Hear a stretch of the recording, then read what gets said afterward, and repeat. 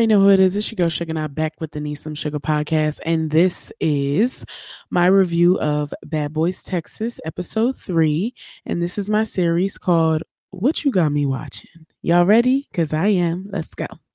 All right, so the episode opens with Anthony and Chef D fighting again. Or the fight continued from last episode. Nobody won for real. I know last week I was being like immature and petty, and I was like, Anthony won because I don't like Chef D. And honestly, what happened next in this episode really confirmed me not feeling Chef D on this show. So like I said, episode open, it was fighting, nobody won, whatever.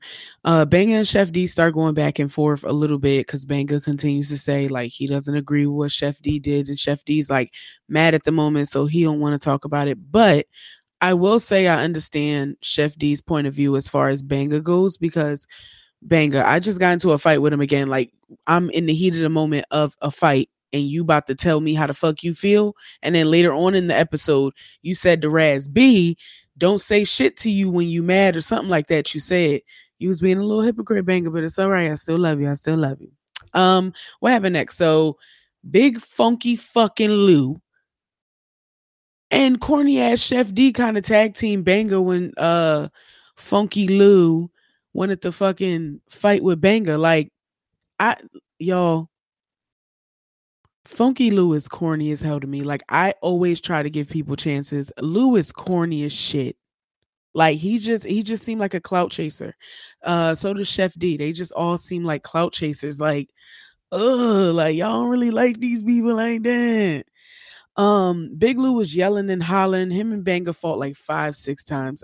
It was like 3 or 4, but it felt like they was fighting for 40 days and 40 nights, bitch. I was so over it. I'm like, all right, Big Lou is winning. I thought Banga was going to whoop his ass, like mop him. I'm not going to lie.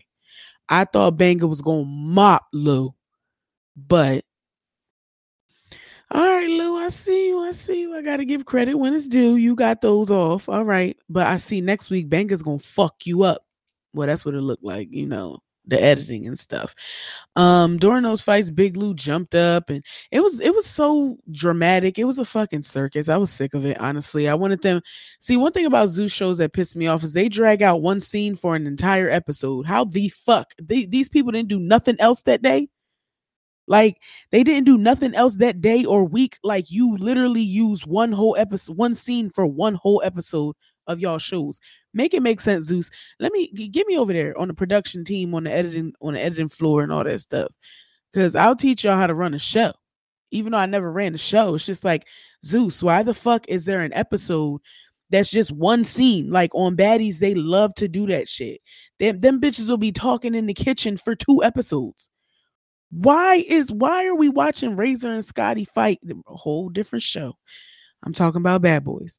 So right after that, or during that, Anthony's friends pull up to the house. They banging on the doors. Everybody like, who the fuck is that? Everybody feel disrespected. Everybody go outside. They start fighting a little bit with the friends.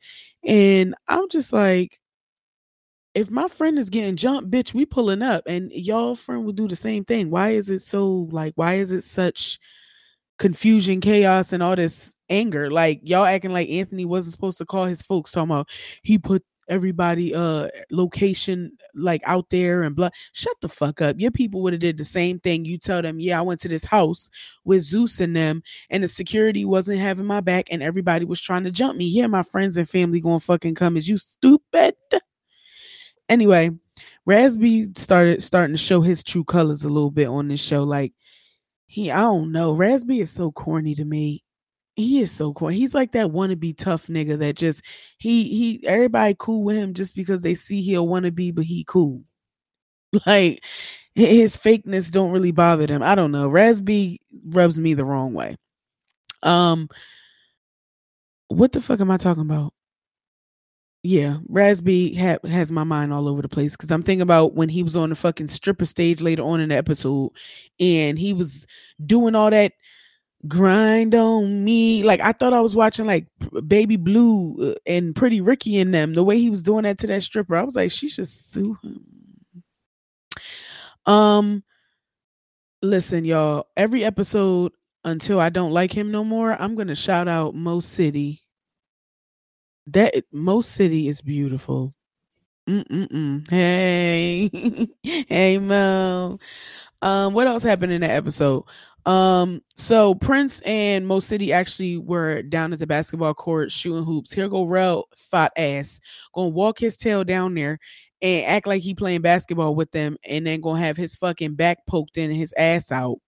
I mean, I said his back poked in, his back in and his ass poked out, trying to talk to these boys. No, you trying to have them look at your ass, Rel, going down there trying to talk to them like regular. No, you went down there flirting with them boys.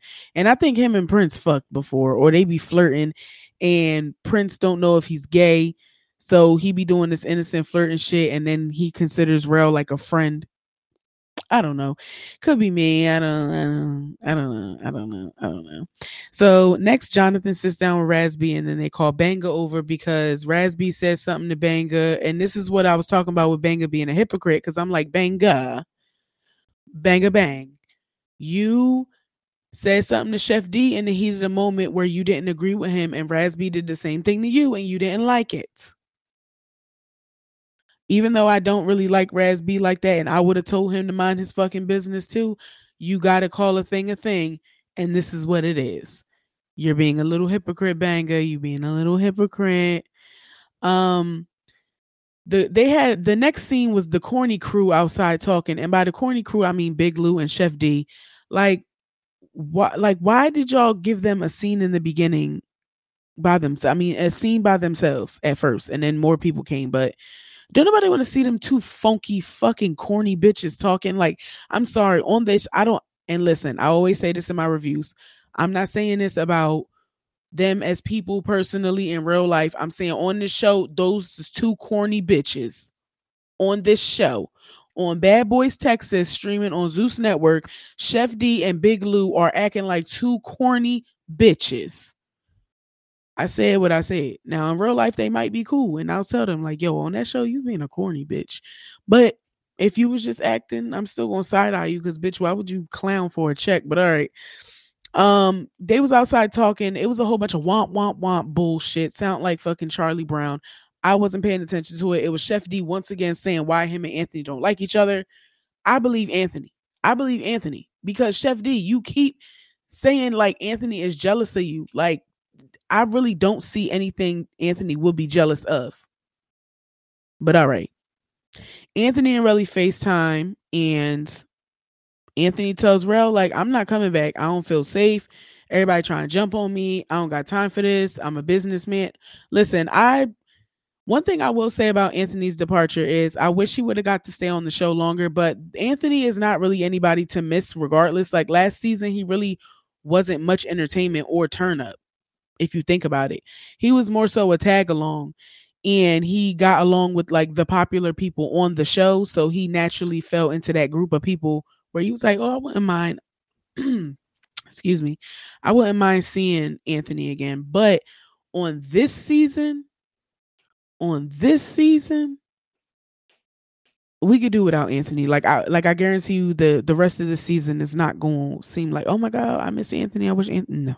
No, I doubt it. Anthony tells, like I said, Anthony tells Relly he's not going to be doing it no more. He's out. All right, bye, Anthony. Love you, babe. Mwah, bye. They all get ready to go to the strip club. And the first person, or Jonathan, said that he was Mr. Put That Shit On. Jonathan, I love you, but you're more like Sir Dress a Little. You understand what I'm saying? Like it's not up there at that level of Mr. Put That Shit On. You get in there though, or you could get there, but right now you're Sir Dress a Little. So they all, now they load everybody ready. They loading up onto the bus, go to the strip club. And two strippers actually came on the bus when they got there, started shaking ass, they started throwing money, blah, blah, blah, blah, blah. I was like, this is cute. And it was in Houston. Y'all know I'm going back to Houston in July. So I'm like, oh, Area 29, is it? No, I want to go to the strip club with the big girls. Fuck them skinny bitches. Like, I'm just playing. Now, for real, though, every time I go to Houston, I'm like, I'm going to a plus size. Slow down. I'm going to a plus size strip club. I'm going to a plus size strip club. Then I'm like, I don't know if I want to spend that much money on here. I ain't bring that much cash. But when I go in July, I'm I'm bringing some money to go to the strip club. Um, Let me say one thing about everybody's fit to go to the strip club. Everybody dressed like, men who got money for a little bit of designer stuff. No real like I no it was nobody where I was like, yo, that man, that nigga puts it on. Nah, everybody was dressed appropriate besides Banker. Zeus. If you are going to do auditions and let the general public get access to y'all shows, if you invite them on the show or contract them on the show, and when they get there, you see that they don't have clothing, makeup, hair, whatever up to par, or at least decent enough to blend in with the group and not look like an outsider and not look like the broke bitch, y'all should do that. Y'all should do that at least. Like the way Zeus, and I'm not saying nothing's wrong with or no, let me reword that. I'm not saying that anything is wrong with the way Banga dresses on this show, but I'm just saying, y'all, look at the way everybody else dress on the show and then look at Banga's wardrobe compared to everyone else's. That's all I'm saying. Like, I think fucking Orlando Brown probably would have looked just like Banga with the jean jackets and the perms and shit like that. But Orlando Brown is Orlando Brown, so they had to make him look at least a little like something. Because that first episode, his confessional, he looked like a crackhead that just got out of jail.